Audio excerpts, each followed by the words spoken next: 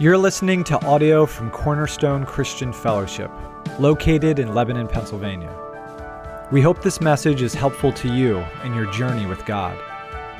For the live stream archive of our worship services, you can visit youtube.com/cornerstonelebanonpa. Christian community is best lived out in face-to-face relationships with one another. We encourage you to physically participate in a local church setting within your area. Learn more about our faith community by visiting cornerstonelebanon.com.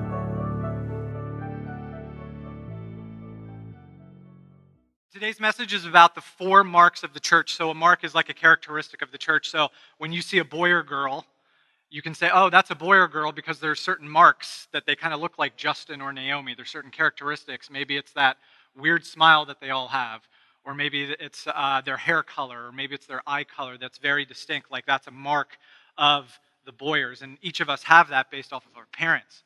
And so today we're going to be talking about the 4 marks of the church, the characteristics of the church that actually mark us as the church. And this is part 2 in our series of the communion of saints. And a basic understanding of what a saint is that somebody that has been set apart by God through Jesus Christ for the kingdom of God, to enact the kingdom of God on earth. That is what a saint is. And those who follow Jesus as Lord and Savior are saints. So if you are here today and Jesus is your Lord and Savior, in your identity you are a saint. And you are called to live out of that identity. Do we always live out of that identity? No, we do not.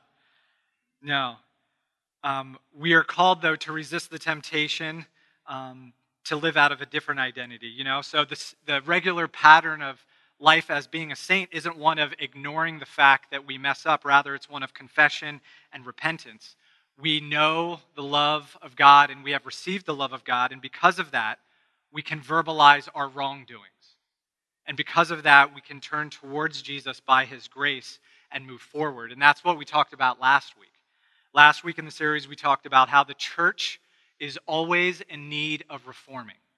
That there are things that it's not all of a sudden we have arrived and we can just kind of coast from here. But the church is always being called out, meaning being called to account to bring more and more glory to God through the Jesus way. And so our series is about the communion of saints. And we're not here today to talk about the fact that Virginia is a saint, Saint Virginia. Maybe we should start calling each other that, Saint Virginia. We're not here to talk about the individuals of me being a saint or you being a saint, but of the communion of saints. The word saint, singular, is only used one time in all of the New Testament. It's only used one time. And the word saints, plural, is used 60 times in the New Testament. And the one time that the word saint, singular, is used, it's used by Paul to say, greet every saint in Christ Jesus. So, to some degree, that's important because it's not making an argument in the scriptures about the unique sainthood of a person, which is important. I am unique as a person. Christy is unique as a person. Jared and Ron are unique as people. But it's not as concerned about that in the environment of the scriptures as it is of the many saints being one church, being in communion with one another. And while you can be a saint by yourself, you cannot be the church by yourself. There is no church of one, even though there is only one church. So as we are listening to God's word today and through this series, it's about the communion of saints. We're learning about, again, who we are as His church. Next week, Matt Hershey is going to be talking. Matt, are you still preaching next week? Yeah, Matt is still preaching next week, and he'll be talking about the nature of the unique congregations and how we do have a shared commonality between us. In 2 weeks, Pastor Peter will be addressing how God redeems people from every tribe, language, people, and nation. And there's like 100 topics that we could be talking about on a Sunday morning together. There's different biblical themes. There's different craziness that's going on in the world. There's different books of the Bible that we could be walking through during our gathered time. So one question is, why is this, the communion of saints, the church, important to hear God speak about right now? Like, we should be asking, why is this important? Is this just something that we're doing? No. It's important that we talk about this today. And part of the reason is that the world around us, there is an ever-increasing lack of common grace and decency. In the world around us, there is an ever-increasing lack of common grace and decency. People are more divided. People are more deviant, meaning that they're turning off the road of common decency. People are more detached, so even if you're not in a divisive relationship with somebody, are you still actually really connected with them? And people are more distracted. And you want to put as somebody that's preaching than ever before in the history of mankind. That's not true. But these things are definitely marks of the culture right now. That we are divided and deviant, detached and distracted. The reception and the extension of a common grace is on its way out.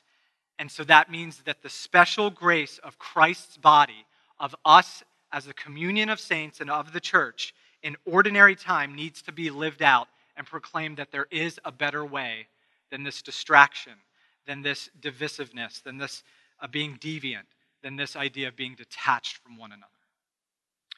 The problem, however, is that the world, that is the lust of the eyes and the deceptions of the evil one and the pride of life, are often in the church, infiltrating our mindset. Right? Those things tempt us into being sleepy in our complacency or militant in our crusading. They entice us as followers to ditch the church, which only causes some kind of spiritual schizophrenia, because we are the church, and you can't love Jesus and hate his bride, in part because if you're loving Jesus and hating his bride, you're hating yourself. The seduction of the world even makes us choose to let go of Jesus and our faith in him, damning us, blocking us from the flow of eternal life that is only found in the glory of Christ. That glory that allows us to rejoice in all circumstances, that glory that allows us to grieve things that need to be grieved, all the while holding on to hope. So, why is this important? Because we need the truth to crowd out the lies that makes us divided and deviant and detached and distracted. Because we need God to remind us, even if it's for the first time, of who we are, which is our identity, of what we are called to and what we're not called to, which is our calling, and the way in which we are to go about our life and our mission, which is our character, our identity and our character and our calling. One theologian, as he's talking about the church, sums up the 4 marks of the church in this way. He says that the church is one, since it lives under the Lord and heeds Jesus' command for unity. The church is holy, since it receives God's consecration by the Spirit of holiness, and then calls its members, us the saints, to be led by the Spirit and to pursue Christ's likeness. The church is Catholic, and if that word is a trigger word for you, we'll get to that. The church is Catholic since its borders are open and it resists any attempt at tribalism. The church is apostolic since it orients itself towards the first century message of the apostles, those that were physically in the presence of Jesus Christ of Nazareth. And also it's apostolic because of the promotion of the gospel of Jesus Christ. And these things, the church being one and holy and Catholic and apostolic, fly into the face of the surrounding culture and the things that are tempting us to be divided and deviant and detached from one another and to be distracted. And so as the common grace is on its way out in the world needs the special grace of the church, of Jesus Christ, of his Spirit, to show a better way forward. Make sense why this is important? Yeah? Yes. Okay, let's pray. Father God, we ask that even as truth is being proclaimed this morning, we need your Spirit to come and fill us, that we need your Spirit to move across the Scripture and across our hearts and across our minds, that you would deposit in us something that is good and beautiful and true, and that, as Dennis says, as we ruminate on it, as we chew on it, as we settle into the reality of who you have called the church to be, God, that we would then live out of that identity because of the grace we have received. So Holy Spirit, not in any kind of superstitious way, not in any kind of fanatical way, but would you move among us, not just today, but throughout our whole week, to bring us into alignment with you and to live out that alignment. God, we confess our sins, that we are imperfect, that we are divided at times, that we stray from the path, that we are detached from one another, and that also we are distracted in what you have called us to do, just in the everyday nature of life. Remind us again, God, of your goodness. We pray this in Jesus' name. Amen. Amen. So I made this little chart, which I like charts. So if you're a chart person, this will be great. If you hate charts, you'll probably fall asleep today. Feel free to, if you want to, grab your bulletin and a pen or something and follow along if that helps you to stay engaged with your mind. So our framework today is around the 4 marks of the church. And these 4 marks are mentioned in the ancient Christian creeds. So they have their roots in the gospel message. This thing that we're going to talk about one holy Catholic apostolic. They have their roots in the gospel message, but they were articulated by the church in the 3rd and 4th and 5th centuries. Now, how many of you in your past, because we don't do this at Cornerstone, how many of you have grown up in some kind of tradition where you would recite the Apostles' Creed or the Nicene Creed? Has anybody been part of that before? 1, 2, 3, maybe, okay, maybe a dozen? Yeah, maybe a dozen of us. And so it's probably worldwide the most recited part of liturgy on a Sunday morning. Like worldwide, throughout the believing church, it's probably the most recited part of liturgy of a worship session on a Sunday morning. But I would guess that many of us, self included, haven't given 2 thoughts to the creeds. Or maybe we came from a more fundamentalist mindset that said, like, there's no creed but the Bible. Had anybody grown up with that at all? No creed but the Bible. A little bit, which isn't in the Bible, by the way, and sounds like a creed to say that. So it's kind of eating itself alive there. So I've had a growing appreciation for the creeds over the past 5 years, especially as I consider the communion of the saints, especially as I consider church history, and that while God has us in this time and place at a very specific moment, there's generations that have come well before us, and there will generations that will come well after us. And so while creeds are not the word of God, I do think that they have a legitimate voice of authority in our lives, serving as kind of these like concise markers of huge truth that are oftentimes hard to comprehend. They're oftentimes hard to comprehend. We can get kind of mixed up, and it's nice to go back to something that has been thought through for thousands of years and been like, yeah, this is still true. This is still rooted in the scriptures, and this is a confession. So the church and creeds, they carry the essential gospel theology, and they are helped to form a collection of the scripture known as the canon that we take for granted today. Some of the creeds were established before the canon of the Bible that we have. Isn't that interesting to think about? And they were yet based out of those scriptures, which I think is just fascinating how the church and the Word of God and God's sovereignty brought those things together. So the church is one, the church is holy, the church is Catholic, and the church is apostolic. So let's briefly skip through these different marks of the true church. So the church is one. That means it's not divided. The church being one is probably one of the more mystical or mysterious notions of the 4 marks, right? So on our coins, on our American coins, there's a little motto that's E pluribus unum. Am I saying that right, Barry? Okay. And it's Latin for out of many, one. Out of many, one. So 25 pennies equals 1 quarter, or 13 original colonies equals 1 nation, or the 12 tribes equaled 1 nation in the scriptures.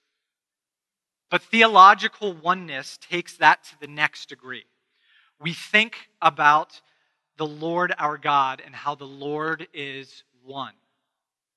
But we also think about the Trinity, Father, Son, and Spirit, where each is God, but neither are each other, nor does the one true God appear in different forms at different times. It's not like God was here at one time, and then, during the reign of Jesus was here, and that was the presence of God, which it was, but God the Father kind of went away, And then after Jesus ascended into heaven, we have God the Holy Spirit now, and that's God, but Jesus and the Father and the Son aren't around anymore.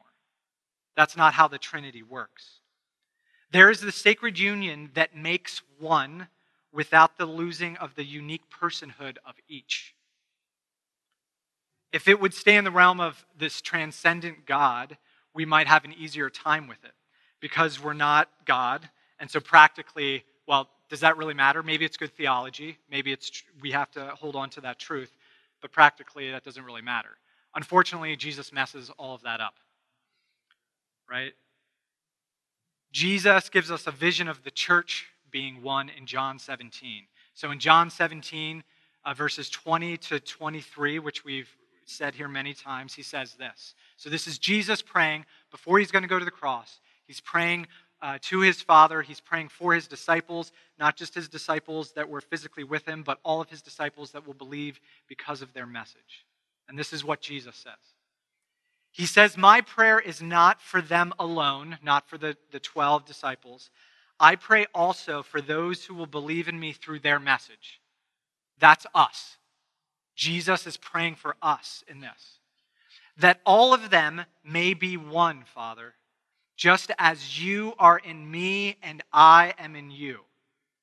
May they also be in us. Why? That the world may believe that you have sent me. I have given them the glory that you gave me, that they may be one as we are one. So he's saying, this is possible. I have given them the glory that you have given me. And so this oneness that does exist, at least in the spiritual realm, is possible in the physical realm to some degree, even though that feels like a pipe dream a lot of times. I in them and you in me, so that they may be brought to complete unity. Then the world will know that you sent me and have loved them even as you have loved me. So as we are unified, there's this missional aspect of it that we're actually showing how much God loved Jesus by the way we're being unified under the banner of Christ. So practically on a relational level, what does this mean? This means that there is diversity and not division within the true church. And what that helps to do is it helps to expose our blind spots as we submit to each other in the love of Christ. We were talking earlier this morning about how different generations of Christians are needed to be in community together.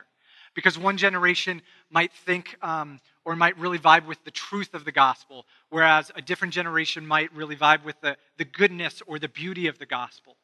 And the truth and the realism and the beauty and the goodness of the gospel are all part of the gospel.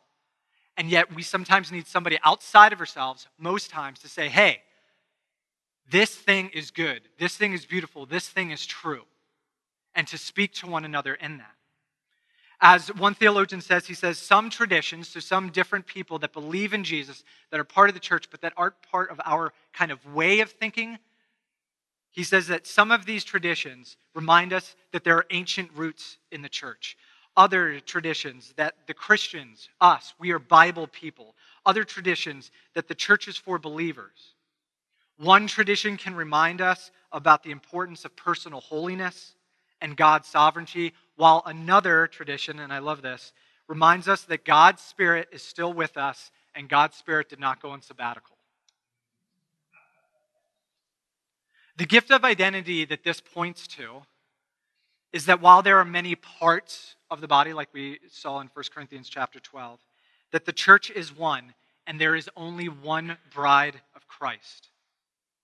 Sometimes we can make Jesus into a polygamist, where he's with his bride down there at Calvary, and then he kind of moves over here and he connects with his bride at Cornerstone, and then afterward he goes to the late service at Freedom in Christ, and then he finally settles somewhere else.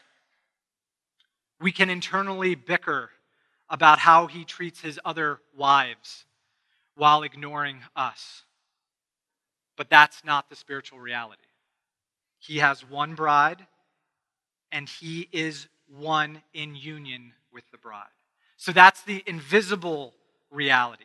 And part of the mission of the church is to make it visible, so that the world would know that God sent Jesus as Lord and Savior. So in Ephesians 4, when it talks about mission and unity, we hear Paul talking to the church at Ephesus. Ephesians 4, starting in verse 1.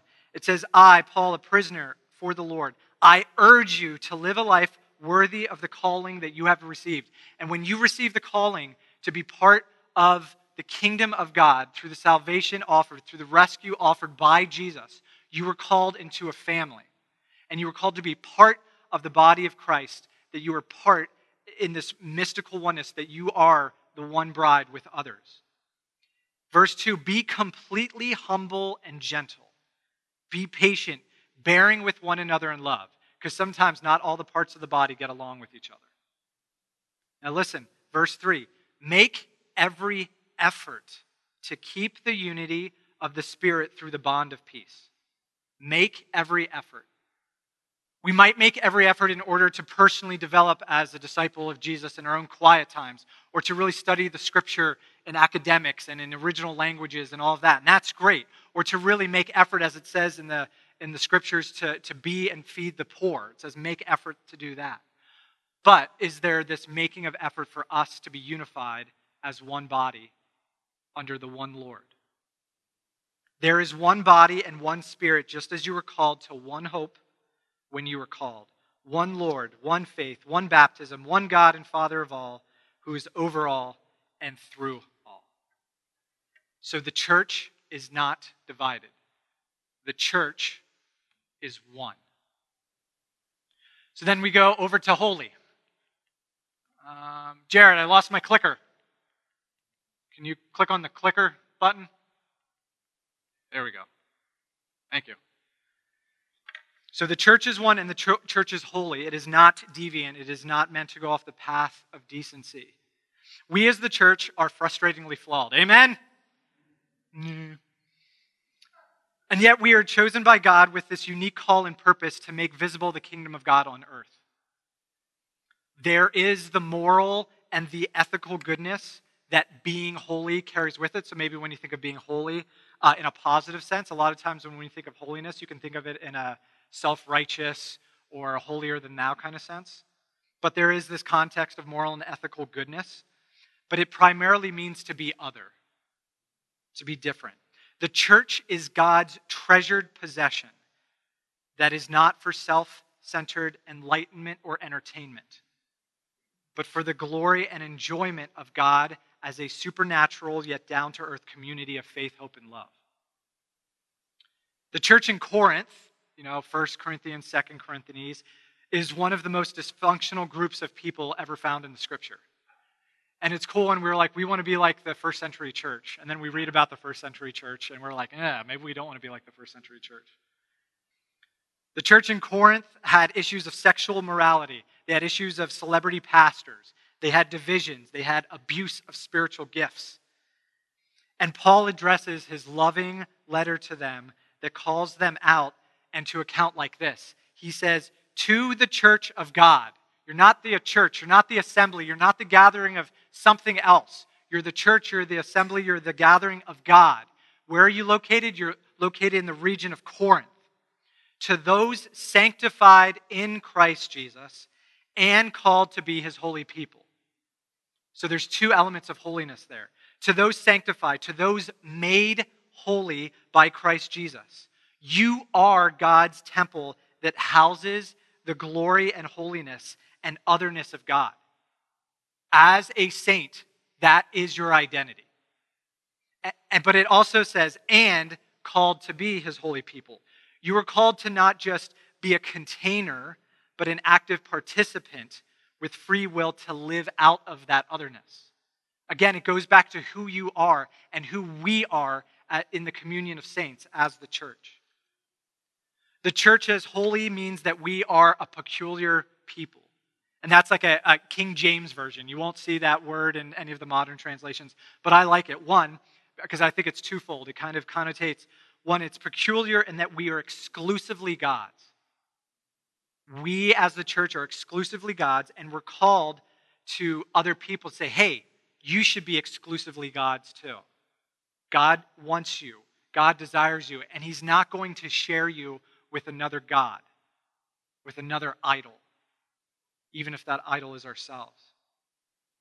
And I also like the word peculiar because of the fact that we're a little unusual. and especially compared to the surrounding ebb and flow of culture. We're not playing the same game as anyone else, even while we're seeking to have the wisdom from above and we're trying to walk away from the wisdom that is below. We're peculiar.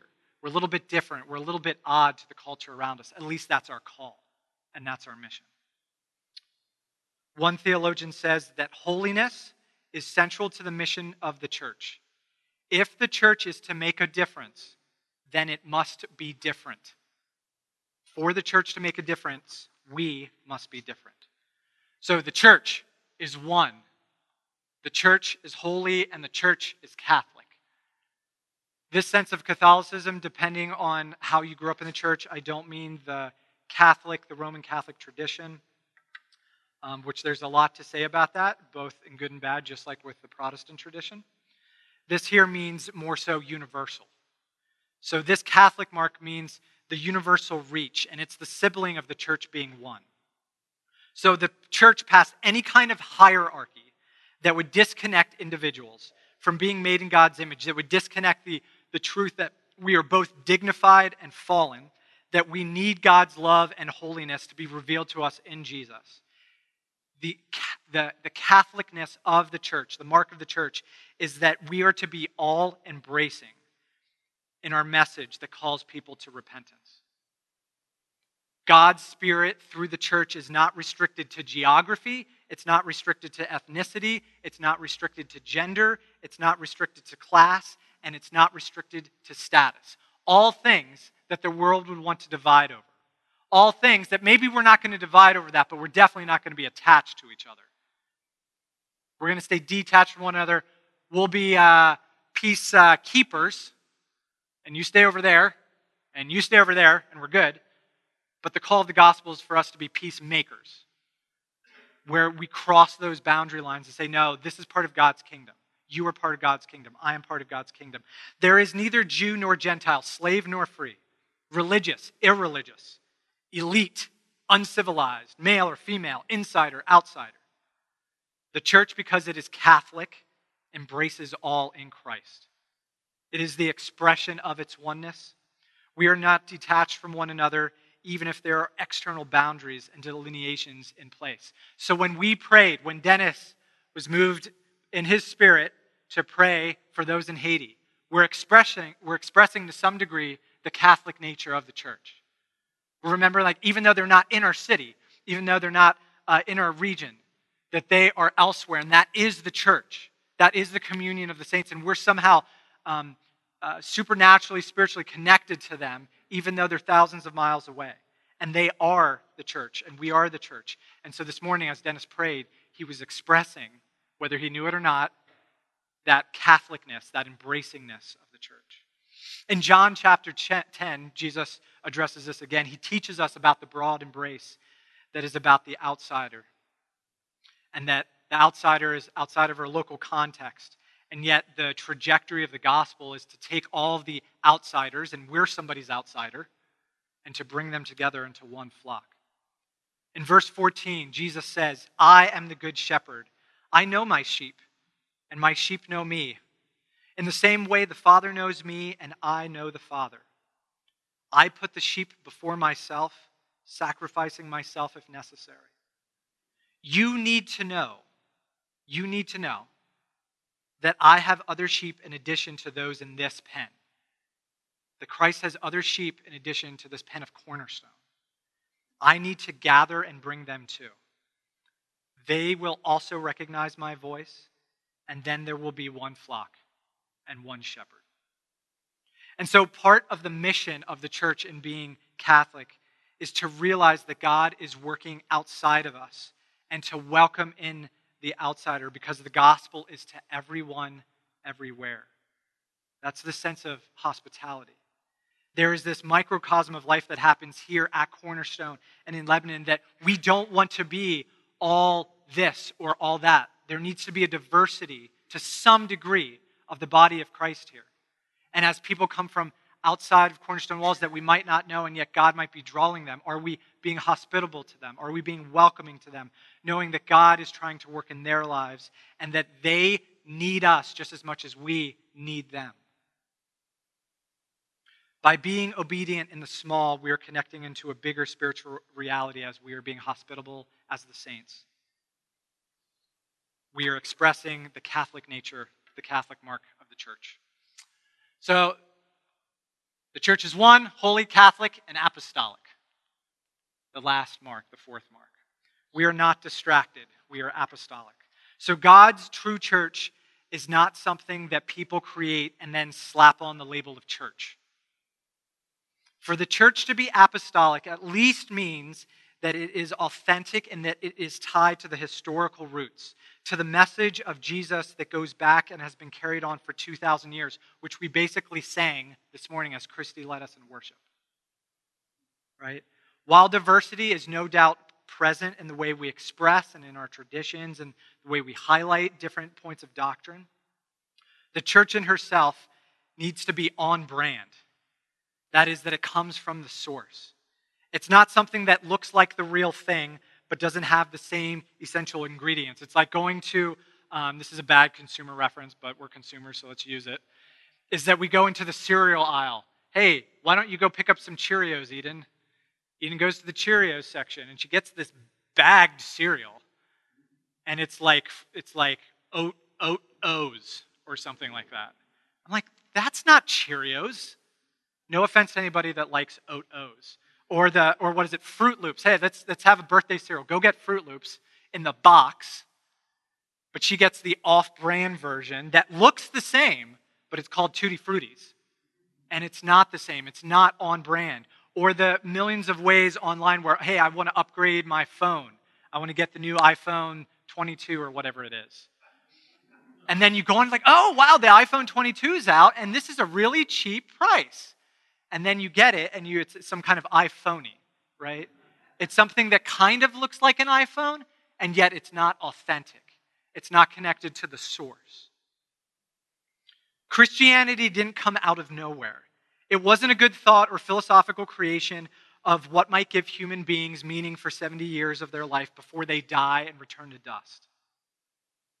It's not like Islam that in part was created out of a desire to unite a tribal people. It's not like Buddhism that depersonalizes life into an abstract nothingness. It's not like secular humanism that was created because mankind is all there is, and therefore we can be our own blind, self-serving gods that don't need anything beyond ourselves. That is not the Christian message. While the message and the framing of the gospel has been different throughout the centuries, the core has remained. It's rooted in a man who claimed to be from God in a very unique way. The claim to be in such union with God that he himself could forgive sins and give life to those that followed him. That he himself was indeed the heart of God. He was God the Son of Man, the Son of God.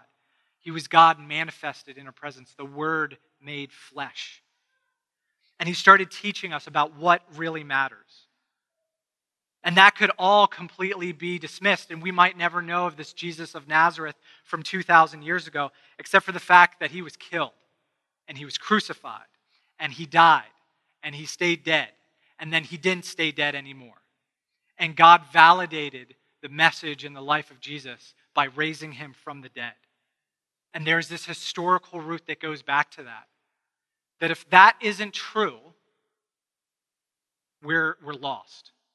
Christianity is another religion, another way of controlling the world so we can feel better about ourselves before we die. The oneness of the church is about relationship. The holiness of the church is about character. The Catholicness of the church is about love, and the apostolic nature of the church is about the truth and the facts and the meaning of the gospel. In the book of Jude, anybody read Jude lately? It's a famous book in the Bible. Every now I see one hand, like kind of.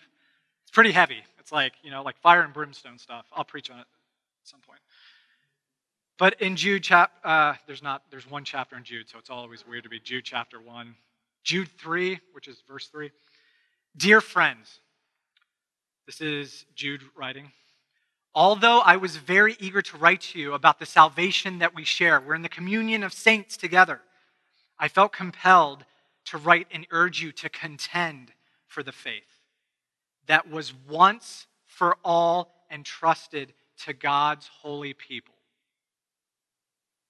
We see that in the scriptures, obviously, but it was once and for all entrusted to God's holy people, that the saints of the church are to carry this message. And before it was really a written gospel, it was an oral gospel.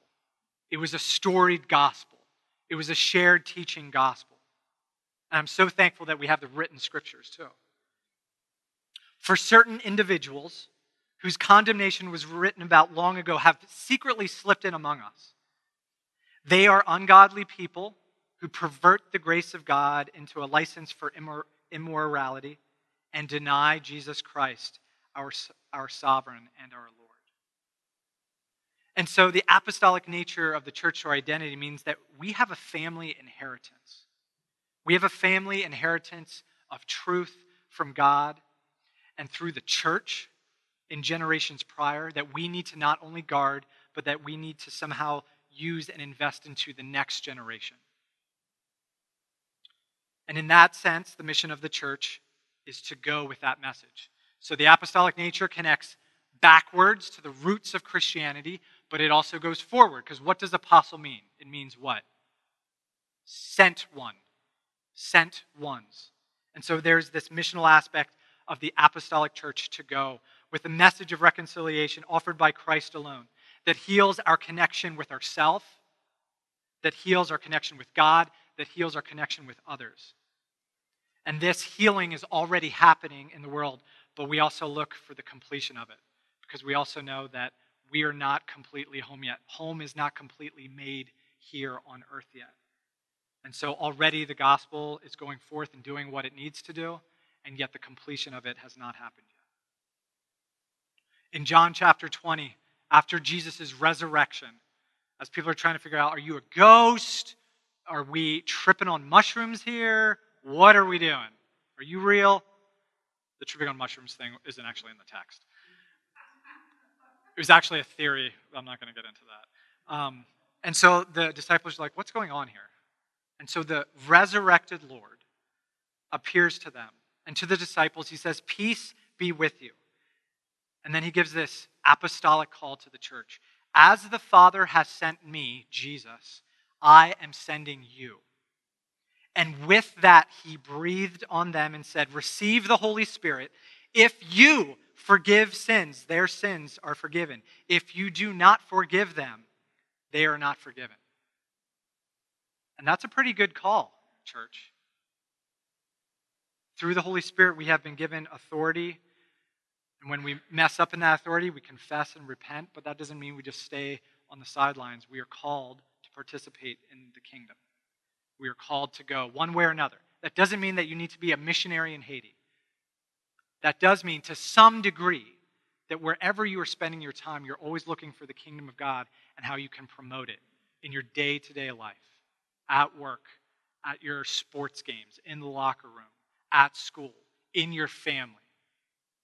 That you're looking for that you're not wearing yourself down and beating yourself up and like a jittery activist that needs to get everything done, that you're resting, but also being active in the fact that God's kingdom is here now. So the church is one, holy, Catholic, and apostolic. And this bucks against the cultural norm that's happening right now of the culture being one that is divisive, one that is deviant, one that is distancing and detached, and one that is also distracted, don't even know what to do. This is who we are according to the Word of God. And now we're called to live out of that. Live out of your identity cornerstone, even in the messiness of you needing your own healing, even in the messiness of being hurt by others. This is who we are, and out of that, this is our mission, to be a one holy Catholic apostolic church. I'm going to ask Christy to come up. Christy is going to sing the chorus. So Jared, Ron, can you put the chorus of Oh Praise the Name up? And what we're going to do is Christy's going to sing the song over us once, not the whole song, the chorus. And then the second time, if you would join in and sing that as our concluding point of worship. Then I have a couple announcements, and then we'll close with the doxology. Just one thing quick. Dan, is Michael Ann here? Okay. Are you able to give a CWS announcement? You are? Okay, thank you. We'll do a couple announcements then. So let's pray. God, as we let your word, and Jesus, as we let your words and the words of the church prior to us help wash over us, we just ask that your Spirit would again move. That we as the church would have the marks of our Maker, and that we as the church would have the marks of the message that you have entrusted to us. That your gospel is one and holy, all-embracing, and has historic roots that are applicable for today. So may, in this next season of life, as in always, though, God, may people be able to look at your church and see oh, that's God's treasured possession. Because I see the marks of God on the church. May we, as the church, be able to look at ourselves and look at one another and be I see God there, because I know that God is one, and that God is holy, and that God is all-embracing, and that God is missional. And I see that mark from the Maker, and that mark of the message on you. God, you love your church. Jesus, you love your bride. Even though we're dark, you still call us lovely. Wash us with your word and help us to live in the reality that is not making up some kind of falseness of who we are, pretending that we're perfect, neither succumbing to the ways of the world that want to have us go off track. And we pray these things in the name of Father, Son, and Holy Spirit. All of God's people said, amen.